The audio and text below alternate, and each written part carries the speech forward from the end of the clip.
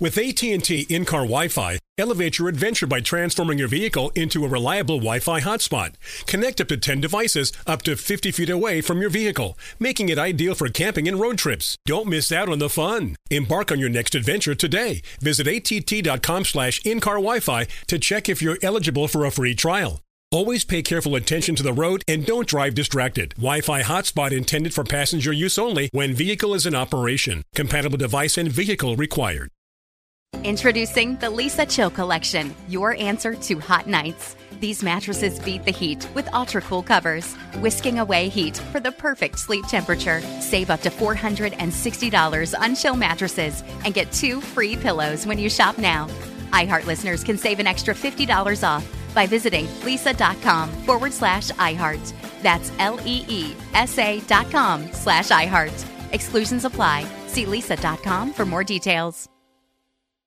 Countdown to kickoff continues. The Tennessee Titans and the Jacksonville Jaguars coming up in Week 11 at Everbank Stadium. CBS Sports has the game on television this week. Spiro Ditas, Adam Archuleta, and on the sidelines, it's Amanda Renner. And it's our first opportunity to visit with you, Amanda, on this podcast and program and pregame show. And it's nice to have you back in Jacksonville. Are you ready for Jaguars football again? I am. I lived here for 5 years. It always feels like I'm coming home a little bit. So I think the weather's going to be perfect and excited for a AFC South showdown. What 5 years were you? I know you were with PGA Tour Entertainment, right? How long were you in Jacksonville? Yeah, started out in 2011. So I was there for 5 years and then moved out to San Diego and have been there ever since. So you're well aware of what a good Jaguars team does for the city of Jacksonville and Duval County, right? I mean, when the Jags are good and hot, this place is on fire. It is so fun. And I tell people that all the time. I think the tailgating is one of the most underrated things about Jacksonville Jaguars football games. I think there's this weird perception that the city doesn't necessarily come out and support. And I think if you've ever come to a game, that couldn't really be farther from the truth, right? Especially, as you said, when they're playing well, they have something to be excited about. I think the city of Jacksonville shows up in a big way. Amanda Renner with us, CBS Sports. All right, let's get into this Jaguars team. 6-3. They lost a game to Houston where they just didn't show up. They played terrible on all sides of the ball. And, hey, let's take the show international. They went to London and won both of those games and then won 5 straight. Somehow after losing that. And that's been Doug Peterson's MO. When they lose big, they bounce back and win. They're 3-0 under Doug Peterson when they lose by 10 points or more. The next game, they're 3-0. And the last 2 times they've won 5 straight. You visited with Doug again this week. What is it about his personality, his coaching style that just has that bounce back ability for his team? I mean, you know him as well as I do. He's a guy you want to play hard for. He gets it as a former player himself. He strikes me as one of those coaches that he doesn't get too high, doesn't get too low. And as a former quarterback, understands how to read a room and knows how to get guys fired up when they need to be fired up, right? So I don't think he's the type of coach that you have to kind of pick and choose what words you're going to believe from him. I think when he speaks, every single guy listens. And I also think he really empowers his locker room, right? I think he empowers his players to take ownership and really allows them to do that. So I think that is the culture that he's created, that we've seen this unbelievable turnaround in such a short period of time since he's been here. But it also absolutely speaks to that bounce back effect where guys aren't wallowing, for too long. I think the notion that I've gotten this week is, hey guys, let's flush the game. But before we do that, let's hold on to that little motivation we need from it. So keep that motivation and the rest is flushed and we never think about it again. And I think they're very capable of doing that. And it's a different feel, I think, for Doug. I think that San Francisco game, he won't show it visibly, but I think that got to him. Just the performance they put out there last week just frustrated the heck out of him. And he might have said that internally, but he's got to teach this team how to do that process, right? This is a younger team. In Philly, he had more of a veteran team, and now he's having to really walk some of these guys through it. Yeah, I mean, listen, everyone has to learn at some point, but I do think they have a pretty solid mix of veterans who have been through some things and then some of the younger guys. And I think that's almost what you need, right? Like when I think of younger players in any sport, I think sometimes the lack of scar tissue can be an advantage, like not knowing what you don't know. And especially if you have those veteran guys who have been through it all to kind of remind you that, listen, we've been here before, it's going to happen again, but you can't let it be the thing that defined you. I was actually trying to find in my notes. I can't remember who said this. I think it might have been Christian Kirk.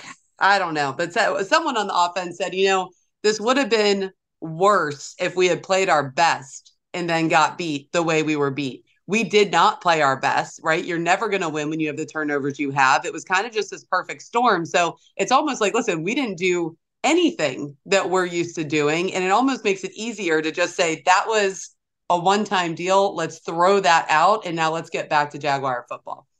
Amanda Renner, CBS Sports with us. And part of that obviously is the quarterback play. And Trevor Lawrence said might have been the worst game of his career last week. Couple interceptions, lost a fumble, just nothing clicking well on the offensive side. In those bounce back games, though, the quarterback usually has a big game. What do you like about Trevor and the times you've spent with him? Trevor, it's interesting. He and Doug Peterson are I guess I would describe them in very similar ways, right? Like they're very calm, cool, and collected guys. It feels like Trevor, for as young as he is, has a pretty great perspective in terms of not letting things become bigger than they need to be. He's just an innate leader, right? I think you get that from him the moment you're around him. And he has no quit in him, right? I don't think I've ever seen him blame anyone. He always takes accountability. I feel like he puts, he feels like he needs to put this offense on his shoulders. And I think when you have a leader like that, it pushes everybody right there along with you, right? There's no pointing fingers. There's no egos. Trevor's told us that in the past, that one of the great things about this team is it doesn't matter who gets the ball as long as, they're doing the right things. There's no one coming up to him on the sidelines or, during practice saying, I'm open. Why aren't you getting the ball to me more? That's not happening. So it almost allows Trevor to want to, push even harder to get the ball out to as many weapons as possible. So I just think in general, he's a really good leader. And if you remember last season, he struggled with interceptions, right? With turnovers. And he really took that on, and that's when they caught fire, right? We've seen him be able to fix these problems. And it's not that those problems ever go away, but the older you get, you hope that it becomes less and less. And so I think this is something that Trevor Lawrence has dealt with before and found a solution to. So I would expect for him to kind of go back to maybe what was going wrong last season, try and figure out how he fixed that, then and see how he can do that now. Amanda, he might have one of those weapons back. As at the time of this recording, Zay Jones, wide receiver, is questionable for the game, but it was trending the right way for him to play. He's missed the bulk of the season with a knee injury, and it's been a full week for Zay. I mean, Monday he's arrested. Yeah. Tuesday he's in handcuffs in front of a judge. Wednesday he's on the practice field again, and that's a lot in 1 week. But Zay on the field changes a whole lot about this offense. If he's right, it opens up Calvin Ridley and Kirk and Ingram, and then the full arsenal is back if Zay Jones is right. That's right. I think it would probably be irresponsible to talk about what's happening off the field, knowing that the legal process still has to play itself out. And I am not a lawyer. So, taking that, kind of putting that in its own bucket, right, and just dealing with the football side of it, if Zay plays or not, I think if he does play, what he's able to contribute is kind of what this offense has been lacking in, right? In terms of third down conversions, red zone execution.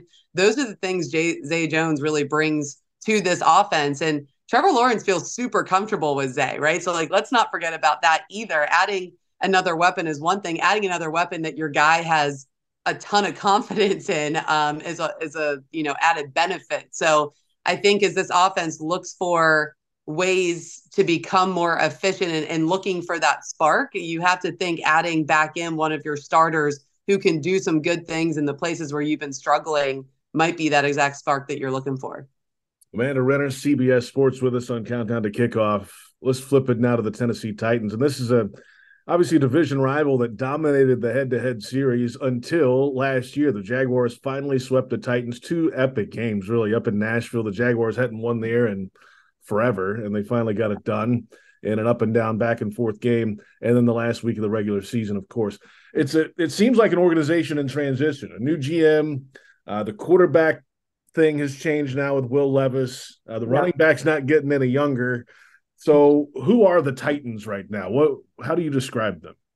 Yeah, I mean, I think that is, man, you take a look at their at their injuries, right? The injuries always seem to be a thing with the Tennessee Titans. Kind of no matter what, their offensive line is something that has been in flux and kind of will continue to probably be the story.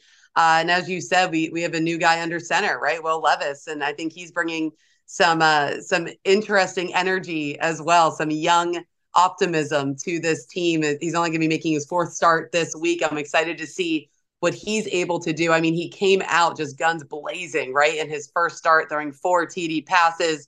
It was just an incredible rookie performance. And then since then, I think now that there's a little bit of film on him, teams start to wisen up a little bit, and it's kind of welcome to the NFL, moments for him and learning how to adjust. But yeah, listen, you never count out the Titans, right? And I don't care how old Derrick Henry is. I am never counting him out. I'm certainly never counting him out as he comes back home to the Jacksonville area where he has just been absolutely dominant, right? So, yeah, but what do I expect from them? I expect for them to fight no matter what. I expect for this young quarterback to have absolutely zero quit in him. I expect for him to be maybe a little bit more mobile this week. I know that we saw him use his feet a lot more in college. He's been really trying to stay back there and go through his progressions in these first 3 weeks. And I think he's talked about this week wanting to use a little bit more of his athleticism. So I think if he can be a little bit more mobile back there and start to get a little bit more comfortable, and you have Derrick Henry who comes to Jacksonville and just turns into an absolute monster, even more than he already is. Listen, this rivalry. It's not going to be a blowout game either way. Derrick Henry is the all-time leading rusher against the Jaguars ever, and the most rushing touchdowns, 13 career games, and he is more often than not done well against the Jags. Amanda Renner. I wasn't going to say that. I was going to let you say that so that your viewers didn't just say, "Man, she's not even giving us a chance." Stats don't lie, Amanda. I mean, they are what they right. are. We've seen the highlights over and over and over, and heard Mike Keith yell 99 yards at us. Okay, that happens. AFC South race is getting tight all of a sudden. The Jaguars had this thing seemingly in the bag. It's never in the bag this early in the season. So the Texans are moving forward.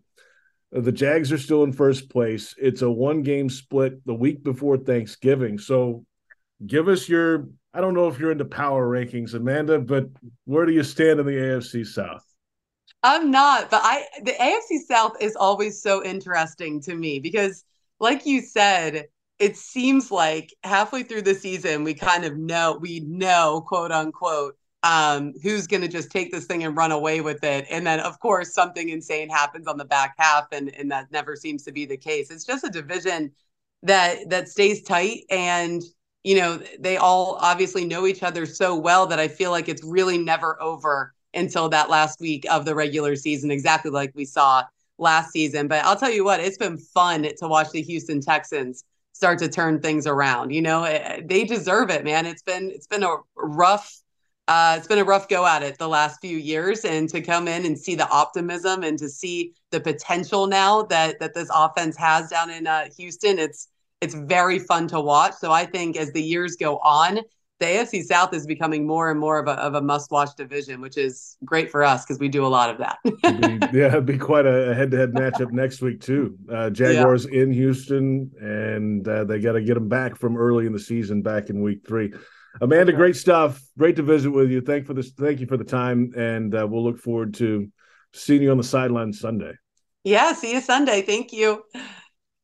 What's up, y'all? Janice Torres here. And I'm Austin Hankwitz. We're the hosts of Mind the Business, Small Business Success Stories, a podcast presented by iHeartRadio's Ruby Studios and Intuit QuickBooks. Join us as we speak with small business owners about the tools they use to turn their ideas into success. From finding that initial spark of entrepreneurship to organizing payments and invoices, we've got you covered. So follow and listen to Mind the Business Small Business Success Stories on the iHeartRadio app or wherever you get your podcasts. You deserve to treat yourself. So turn your tax refund into a U fund and give yourself a Straight Talk Wireless Extended Silver Unlimited plan and get a new Samsung Galaxy A14 on them. You can get a great everyday value on wireless with Straight Talk's unlimited plan starting at $25 a line per month for 4 lines. You'll save so much you'll be enjoying that refund all year long. It's the refund that keeps on refunding. Find Straight Talk at straighttalk.com or at your local Walmart store. Taxes and fees not included. Offer valid through 4/14/24 while supplies last. Online only. Must purchase a Straight Talk Extended Silver Unlimited plan to qualify. Limit of 5 phones per customer. Family plan discount with 4 lines, all on the Silver Unlimited plan. Not combinable with auto pay discount.